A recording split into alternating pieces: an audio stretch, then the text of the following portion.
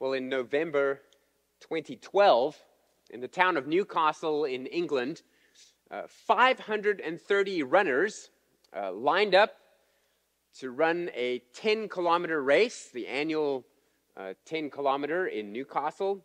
And as usual, there were dozens and dozens of runners spread out in different groups. And there were many from out of town as well. And so what they did is, very traditionally, is you have a guy on a bicycle riding ahead to show people the route. And that person is called the rabbit. And the rabbit rides ahead to steer the course of the runners. And he, of course, to be very practical, will wear a luminous, fluorescent, yellow jersey, cycling jersey. And so this is exactly what happened, just as usual. This was customary and it was functional. But shortly after the rabbit jetted off and a small pack of runners were keeping up with him, pulling ahead of the others, they crested a blind rise. And at that point, a local cyclist who was driving through town and just perchance on that day happened to be wearing a luminous yellow fluorescent cycling jersey cut across the route. And so the front runners and the real rabbit were on the other side of the blind rise, and so the rest of the race just kind of followed this rabbit. And he was just out for a ride, so they ran around Newcastle in a meandering, random route. And then, just again, serendipitously, this cyclist happened to cross the route again in the real place and disappear, and so they were back on track. Only the front runners, who were really taking this seriously and been training all year for it and had pulled away from all of them, were now behind the rest of the pack. And so at great speed, they started approaching the stragglers, and there was tremendous confusion, and eventually nobody knew where they were, what was going on, who was winning, who was losing, and they had to call the whole race off, have everyone walk back, and start all over again. How would you feel after you'd been sprinting for a few kilometers, realized you were coming last suddenly, and had to do that all over again? Well, the people reacted pretty well. Apparently, there was just a lot of laughing about it, and it kind of made the news, and everyone thought it was funny, and that's okay, because there wasn't much at stake.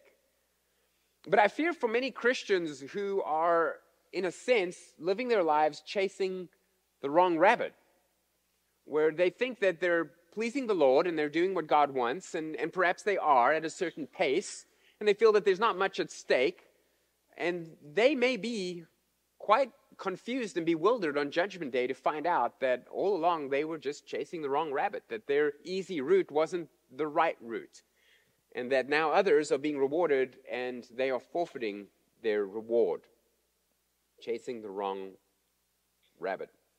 With that in mind, I want you to turn to 1 Peter chapter 1, just to make sure that we don't fall into that error ourselves. 1 Peter chapter 1. You'll remember in the context of Peter writing to these Christians that have been scattered abroad through persecution, he's encouraging them primarily to keep their focus on their future salvation. He then turned the corner and gave some practical advice, calling us to live in a certain way, to pay attention to our conduct and be holy.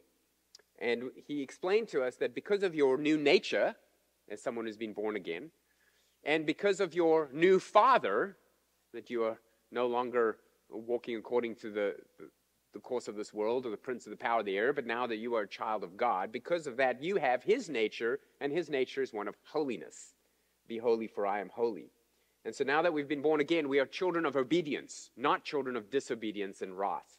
And that's where we find ourselves now. So let me pick it up again in verse 13. 1 Peter chapter 1, verse 13.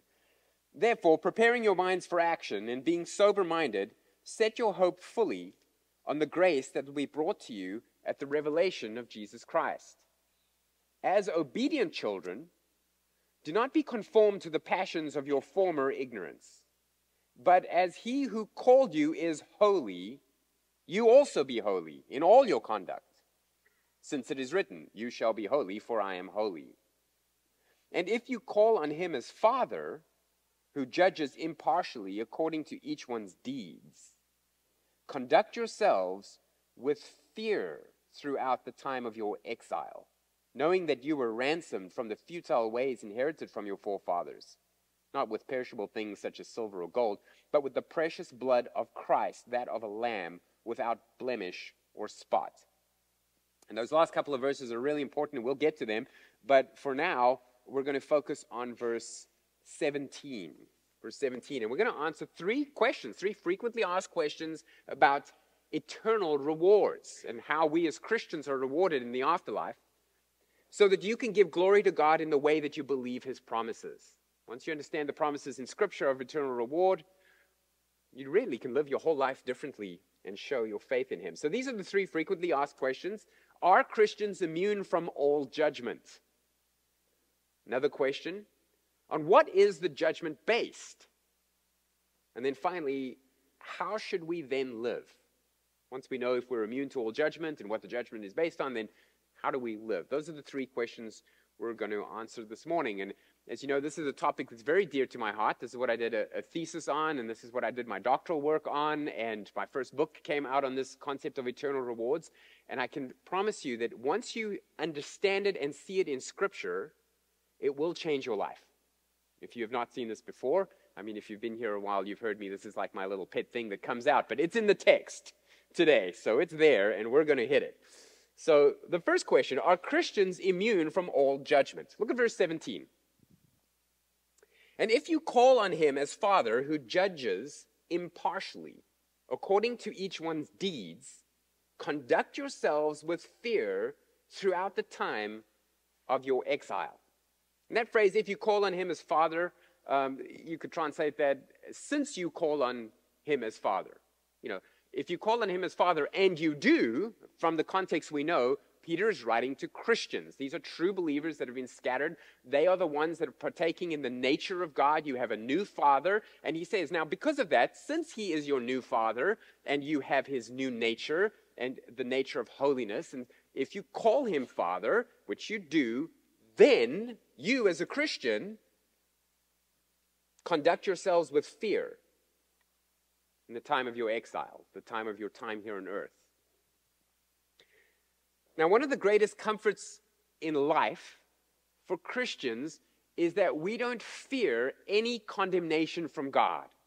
That is one of the greatest comforts that you can have, that no matter what is going on in your life, no matter how bad it gets, you know that you are saved from the wrath of God because of the work that Jesus Christ did in his life and in his death on the cross and in his resurrection from the dead. And that is a once and for all event that happened in history that has purchased your forgiveness. And that forgiveness is applied to anyone and everyone who places their faith in Christ and Christ alone. And once you have that, your names are written in the Lamb's Book of Life, and you can rejoice in that for the rest of your life. And that is really the greatest comfort, and we sing about it all the time in our church. We sing about it, we read about it, we encourage one another. Your sins are forgiven because of Jesus Christ. But that doesn't answer the question, are Christians immune from all judgment? Any consequence from God because of our sin? Now we know from Romans 8:1, there is no condemnation for those who are in Christ Jesus. There's no condemnation. We know from Ephesians 2:10, for by grace, the free gift, you have been saved, done and dusted. It is not your own doing, not a result of works, that no one should boast. It's not your own doing. It is a gift of God. So these are the wonderful truths that your salvation is secure. It's not because of your doing. It's because of the doing of Christ. There's no condemnation. So then how come Peter says in verse 17, if you call on him as Father, who judges impartially, meaning without favoritism, according to each one's deeds, because of that, you need to conduct yourselves with fear in this world. So the question could be framed this way. Precisely what did the atonement of Jesus Christ cover? When Jesus died on the cross and he removed all condemnation from us, what does that cover and what doesn't it cover? You've heard of the concept of diplomatic immunity, right? If you are an official diplomat from another country and you've come here for a United Nations meeting or whatever in New York City, there are certain things that you are immune from. So you are immune from being detained by local law enforcement, for example. You are immune from being subpoenaed to appear in a trial and testify in a trial. There are certain crimes even that if you commit those crimes and they're not a crime in your own country, you have to be tried in your own country for those, and you cannot be held accountable for them here. But even diplomats, believe it or not, have to pay parking tickets.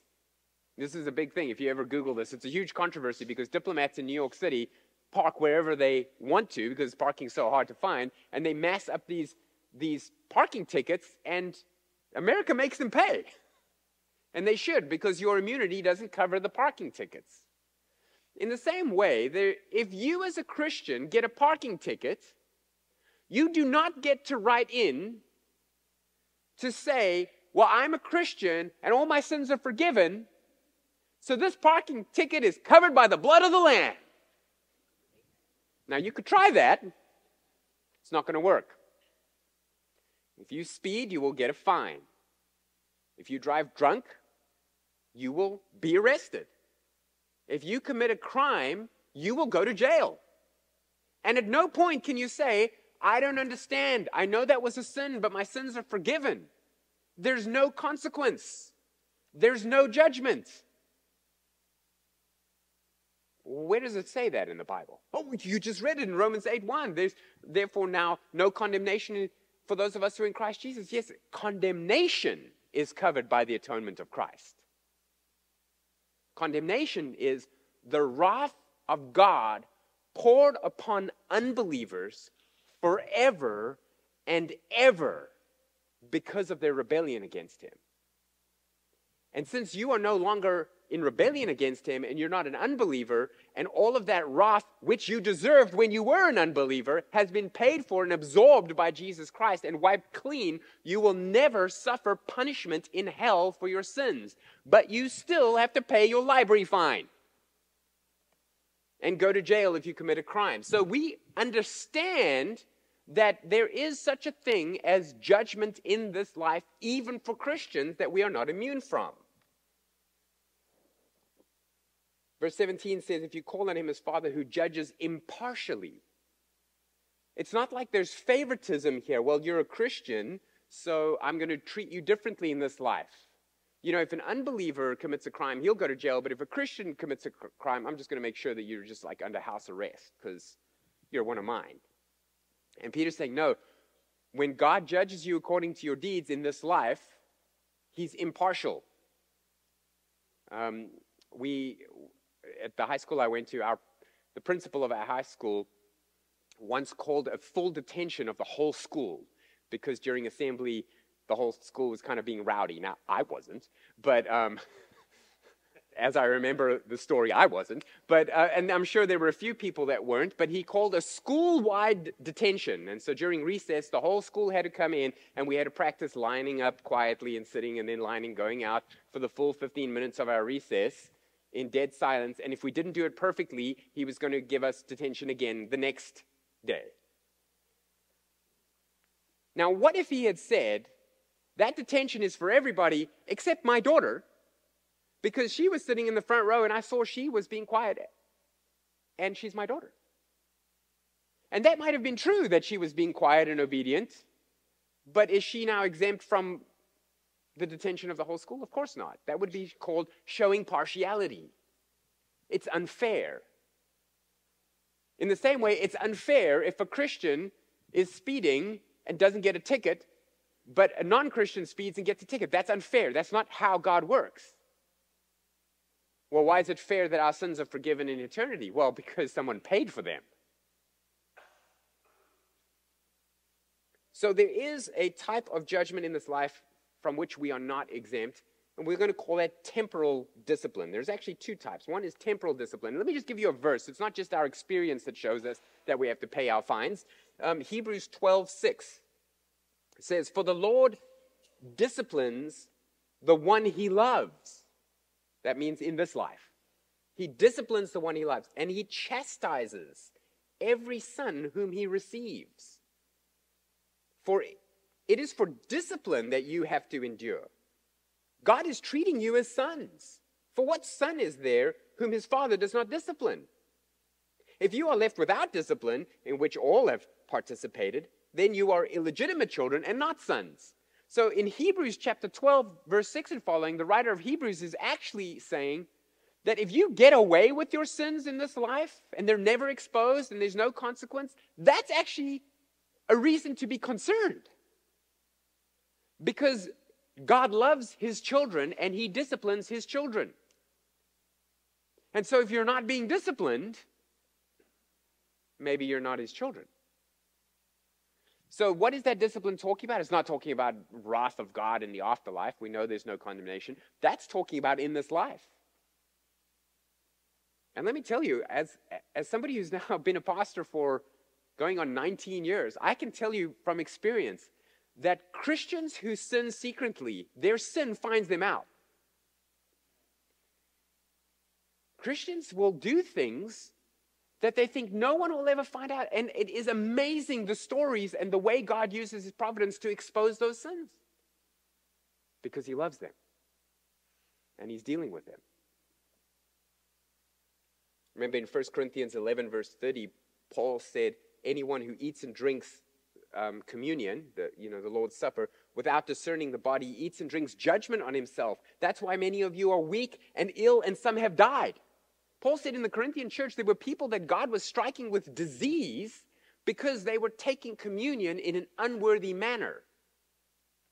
That's why whenever we do communion once a month on the first Sunday of the month, and we tell you, you need to prepare, you need to confess any sins, repent of any sins. Don't be in an ongoing pattern of taking communion as if everything's fine with your secret sin that you're hiding, because there is judgment even in this life for that. Okay, so that's the one type of judgment that we're not immune from. The second type is the loss of eternal reward. Now for this, I want you to go to 1 Corinthians 3. Paul's first letter to the Corinthians, chapter 3. The context of this chapter in Peter's writing is one of our eternal security. So I think that this is what he's talking about here, is that your salvation is secure, but there's this other issue, this other judgment in 1 Corinthians 3. Paul talks about it too.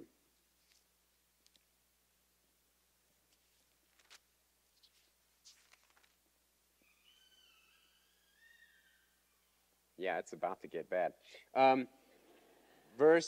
This can be scary, but don't worry. You got to stick with me to the end. You got to stick with me to the end. We'll wrap it up. But in verse 10, he says this. According to the grace, well, let me pick it up in verse 9. He's using a metaphor of a team of people building something.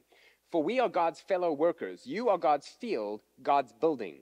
According to the grace of God given to me, like a skilled master builder, I laid a foundation, and someone else is building upon it. Let each one take care how he builds upon it, for no one can lay a foundation other than that which is laid, which is Jesus Christ. Now, if anyone builds on the foundation with gold, silver, precious stones, wood, hay, straw, each one's work will become manifest, for the day, meaning the day of judgment, will disclose it, will make it known. Because it will be revealed by fire, and the fire will test what sort of work each one has done. And if the work that anyone has built on the foundation survives, he will receive a reward. If anyone's work is burned up, he will suffer loss, though he himself will be saved, but only as through fire. So this is a really interesting passage where Paul's talking about the metaphor. The metaphor is that I built a foundation by preaching the gospel to you. Now another pastor comes and he builds another foundation. He's building on top of that. And all Christians are building on the foundation, which is Jesus Christ, as we're teaching and discipling and all those things. And your whole life is a ministry. And your life is building on the foundation that's laid of Jesus Christ. But he says, obviously, when you build with different building materials. And so he says, in his metaphor, he says, imagine you have this building and a fire comes through and burns it. What's going to burn up? Well, the wood's going to burn up, and the straw is going to burn up, and the stubble's going to burn up. If you've got a thatched roof, the roof's going to burn. If you've got wooden pillars, the wooden pillars are going to burn. What's going to stay behind? Well, the stuff that's made out of metal. In this case, the gold and the silver and the precious stones. They're still going to be there after the fire. So in the metaphor, the building is your life. The fire is this day of judgment, the day that discloses your work. And the things that you built your life on that had weight, that had gravitas, that was significant, those things last for all eternity.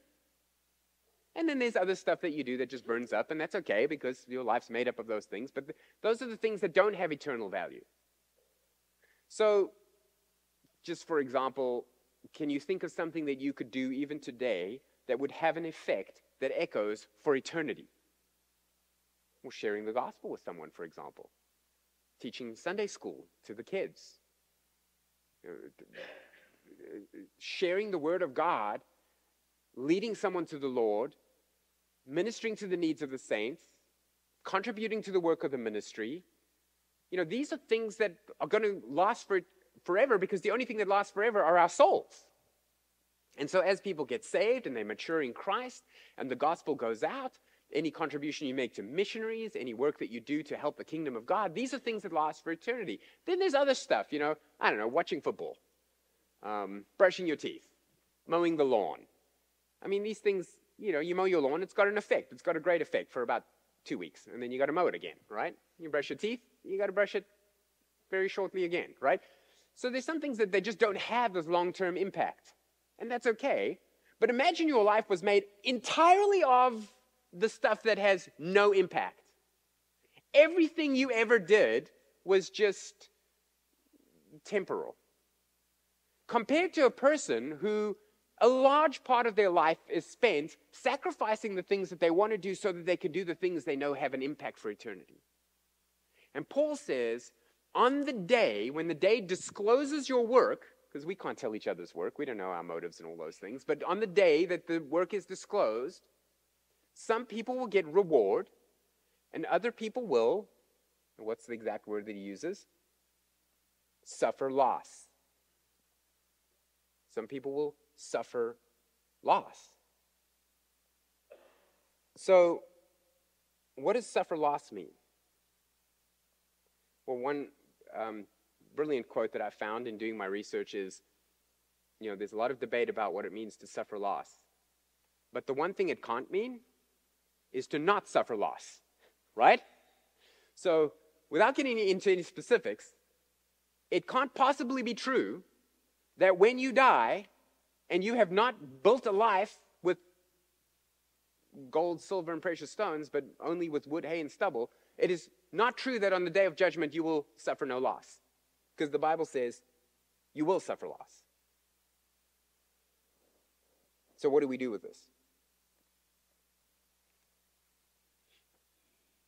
You might be asking at this point, but I thought you said my sins were paid for in hell. Just remember, we're not talking about any kind of punishment for any kind of sins. That's all paid for by Christ. You're not being punished on Judgment Day as a believer. You are being paid.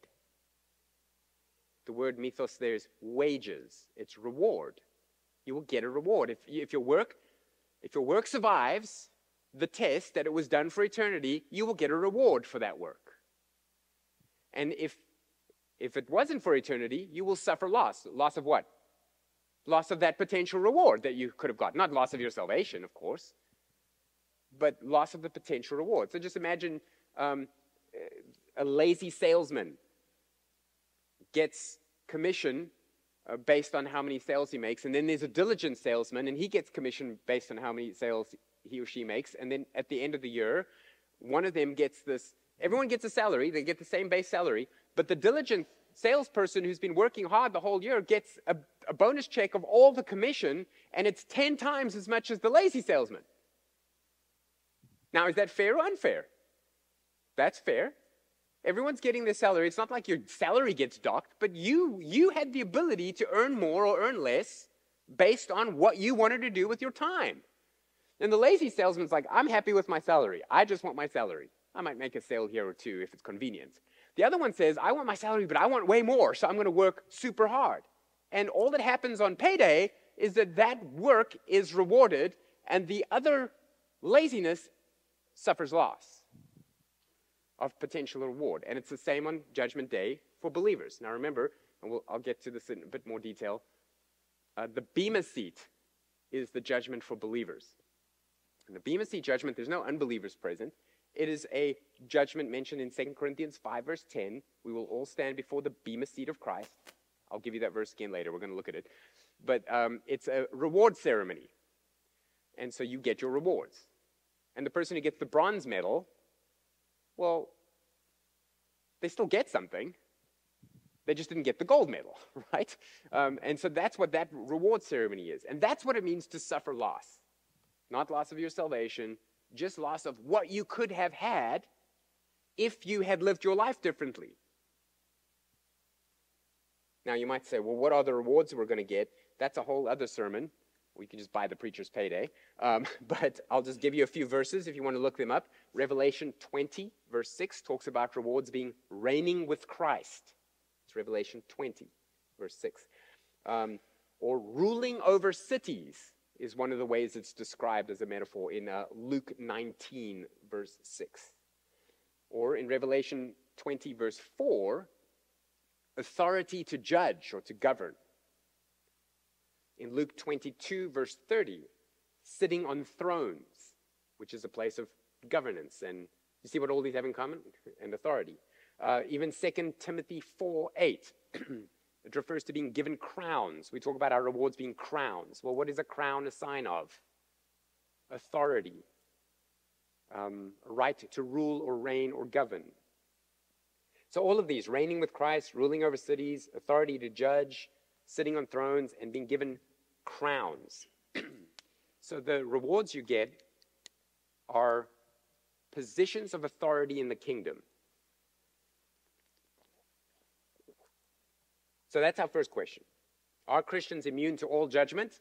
And if somebody just asked you that today, you would say, no, we're immune to all condemnation. We still have to deal with the things in this life that we do. Speeding fines and whatever, consequences. You gossip about someone, you're going to ruin a relationship. The sin is covered, but it still has a consequence. Okay. And then the second thing is eternal reward. The decisions you make on what you do with your time and your money and your talents and your gifts is going to affect your eternity. So, the second question that's frequently asked is, well, on what is this judgment then based? How do I lay up for myself treasures in heaven?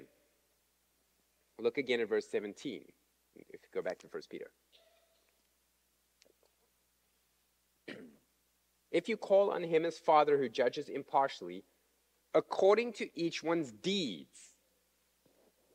So your judgment of your salvation is judged entirely according to Christ's deeds. But your judgment for your eternal rewards is according to each one's deeds. So what you do, your life will be judged. Matthew 12:36. For example, Jesus says, I tell you, on that day of judgment, people will give an account for every careless word they speak. That includes Christians. You will have to give an account for your careless words. Every word that you tweet. Speak. Every word that you post on Facebook. Every comment that you make on someone else's post. Every snide remark. Every careless word. So that's going to keep us busy. In Luke let me also just read 1 Corinthians 4:5. So your words get judged. The other thing that gets judged is your motives. 1 Corinthians 4, verse 5. Therefore, do not pronounce judgment before the time, Paul says, on other believers. Before the Lord comes, who will bring to light the things now hidden in darkness and will disclose the purposes of the heart. That's a motive. Then each one will receive his commendation from God. So in 1 Corinthians 4, verse 5 and following, that's also talking about commendation from God to his believers. And at that time, the secret stuff will be exposed if it hadn't been exposed already. So don't you worry about judging another person. Well, I saw you at the grocery store, and I saw you buying a bottle of wine. That means you're a drunkard. Well, it is possible to drink wine without getting drunk if you have just a little on a full stomach. Well, but I know your heart.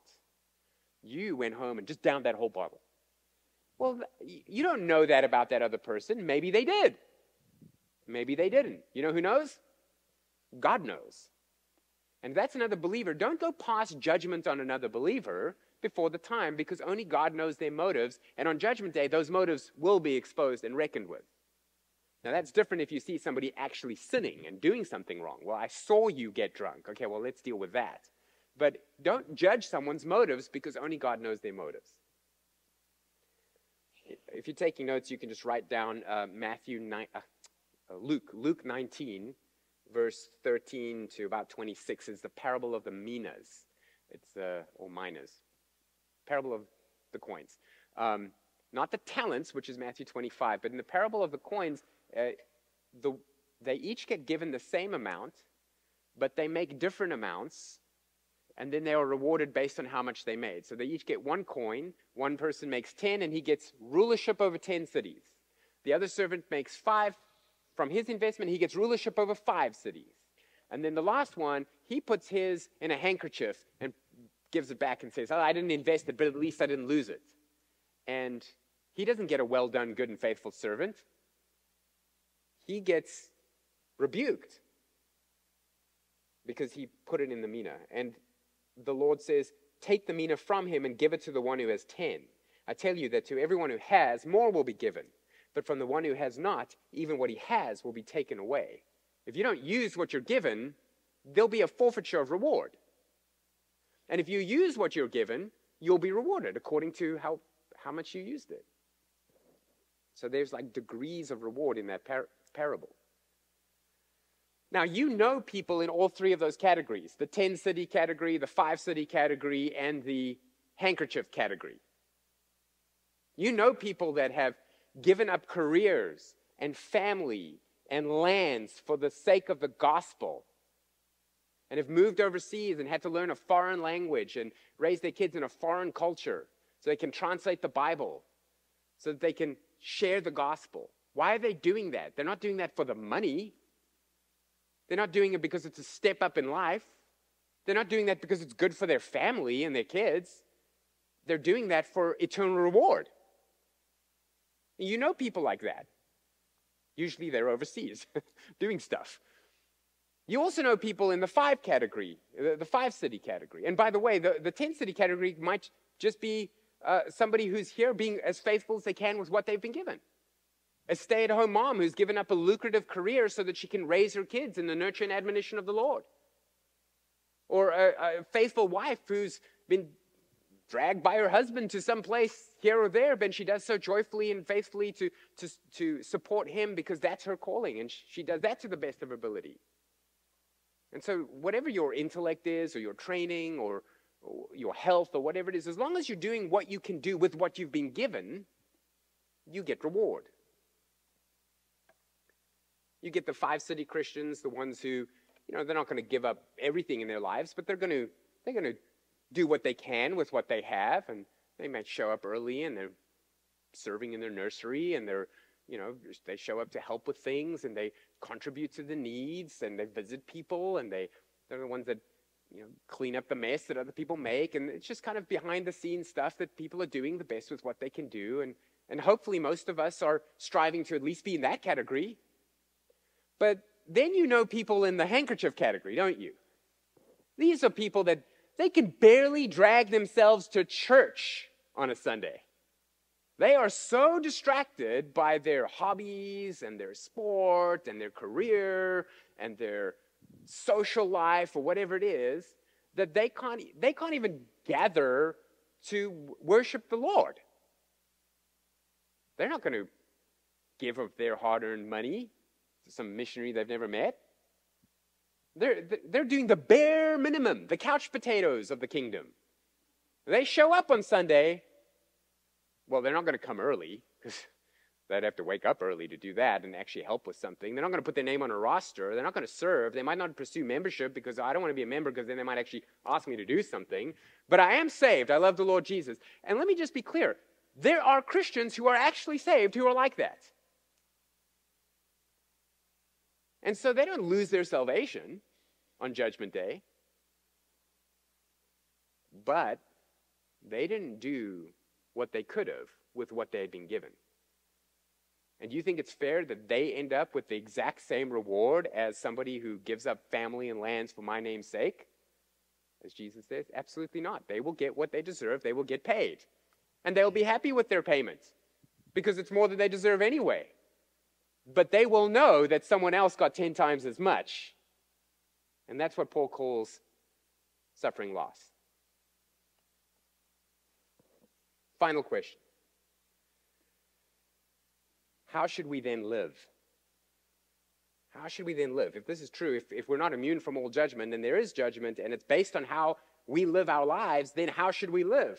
Well, verse 17 says, the Father who judges impartially according to each one's deeds, conduct yourselves with fear throughout the time of your exile. Remember, we dealt with this in an earlier sermon when Peter talks about exile. He's using this as they were physically and geographically exiled from their homes, but he uses it as a metaphor for being here on earth as opposed to being at home in heaven. So in your time of your sojourn, of your travels, your exile, where you're away from heaven, in this life, in other words, how should you live your lives? Conduct yourselves with fear. Yes, that word means fear in the Greek. For ba'omai, where we get the word phobia from.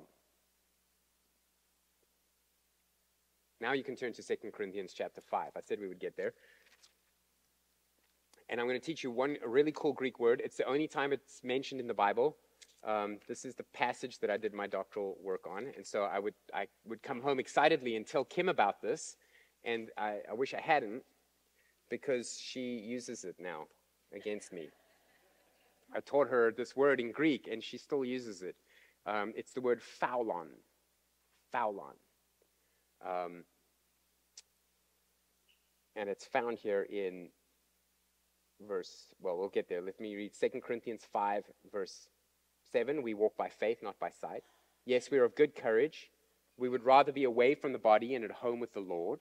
We'd rather be dead with Jesus. So whether we are at home or away, alive or dead, we make it our aim to please him. This is why we want to please Jesus while we're here. We must all appear before the judgment seat of Christ. We Christians must all appear before the bema seat of Christ, okay?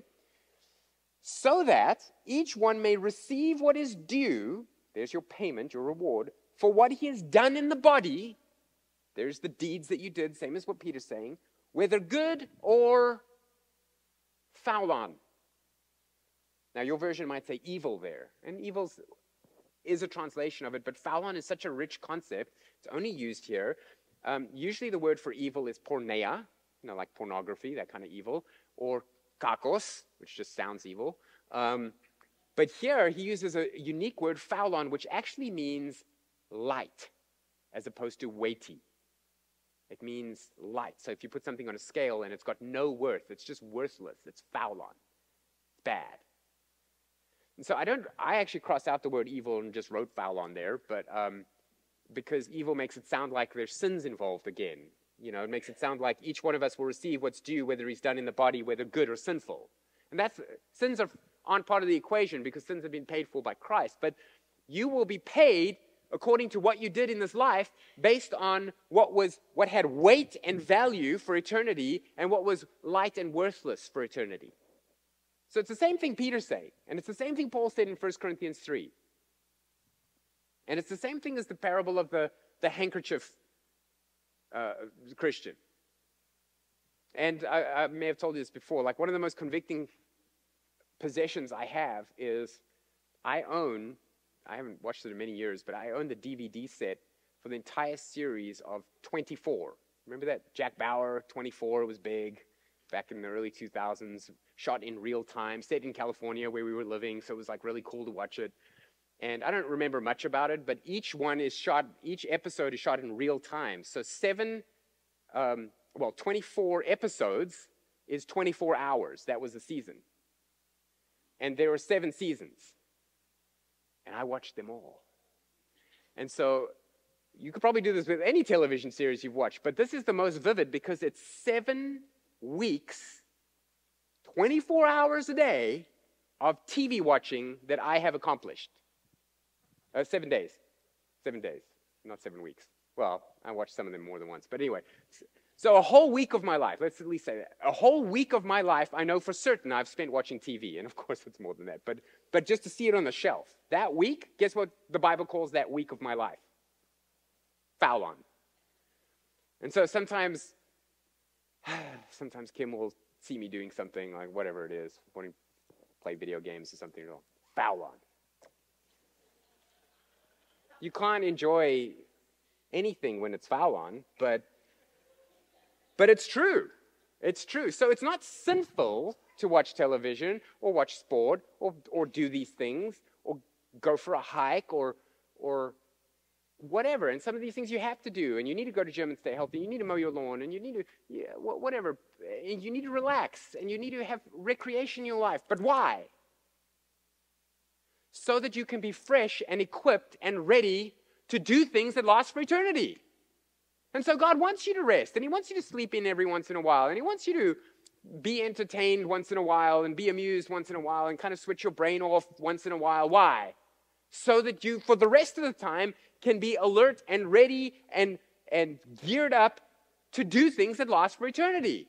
Now, if you spend your entire life only doing the things that are relaxing and comfortable and foul on, you don't lose your salvation. Of course not. Jesus paid for that. But you're going to feel it on Judgment Day. And Paul calls it suffering loss. Jonathan Edwards in the 1700s made this resolution number 22. It's one of his famous 70 resolutions. Resolved to endeavor to obtain for myself as much happiness in the other world as I possibly can. With all the power, might, vigor, and vehemence, yea, violence I am capable of, or can bring myself to exert in any way that can be thought of. Unquote. He resolved to use every moment of every day to amass eternal reward. He used to wake up at 4:30 in the morning. Why? Just because he could. He would wake up early, and he would pray, and he would study the Word, and he would write sermons, and he would write books. Because he wanted to use that for eternity. Now you're going to compare that to somebody who can barely drag themselves to church 3 times a month? To be the couch potato? Of course he's going to get more reward. And we'll be happy for him. Now again, just a footnote. Not all sport is bad. Not all time off and leisure is bad. God wants you refreshed. But man, some people just miss the point of all of that. And they make their entire lives, they're willing to give up things that are of eternal value in order to free up time to do the foul on better. Oh, we're going to feel so stupid on Judgment Day.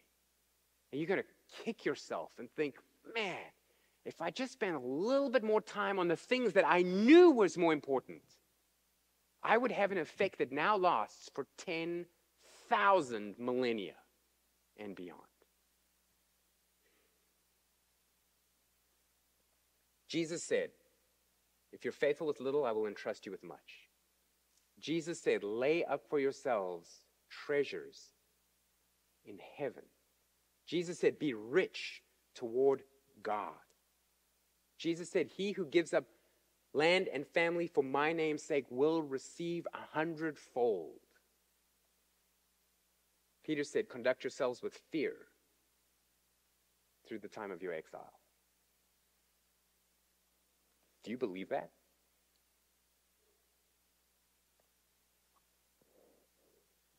Maybe before you heard the sermon, you were less accountable. Sorry about that. But now you know.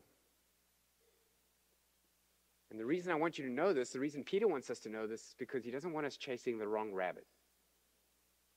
And you might be going along your Christian walk thinking, this is pretty easy.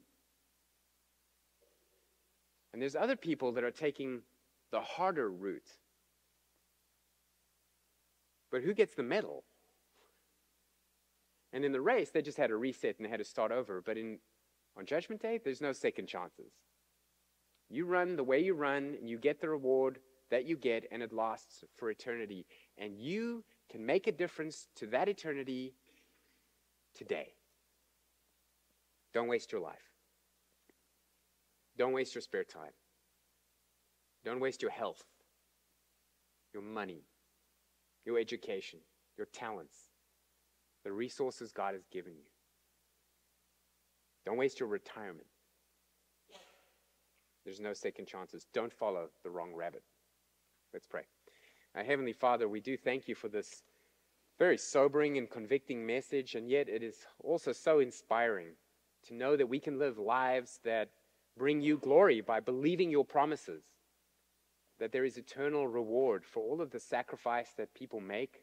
I think of all the people in this church that over the years have sacrificed so much of their time and their money and their effort and their pursuits and their comfort for your glory. And we know that you keep track of those things and you will reward them richly. I pray, Father, that you would make us a people that believe in an afterlife, that we would set our hearts on heaven, that you would make us people that live today knowing that it affects eternity. But we especially want to thank you that we have no fear of losing our salvation, because if our salvation were up to us, we could not keep it. And so we thank you, Lord Jesus, for living and for dying for us and for giving us so much more than we will ever deserve.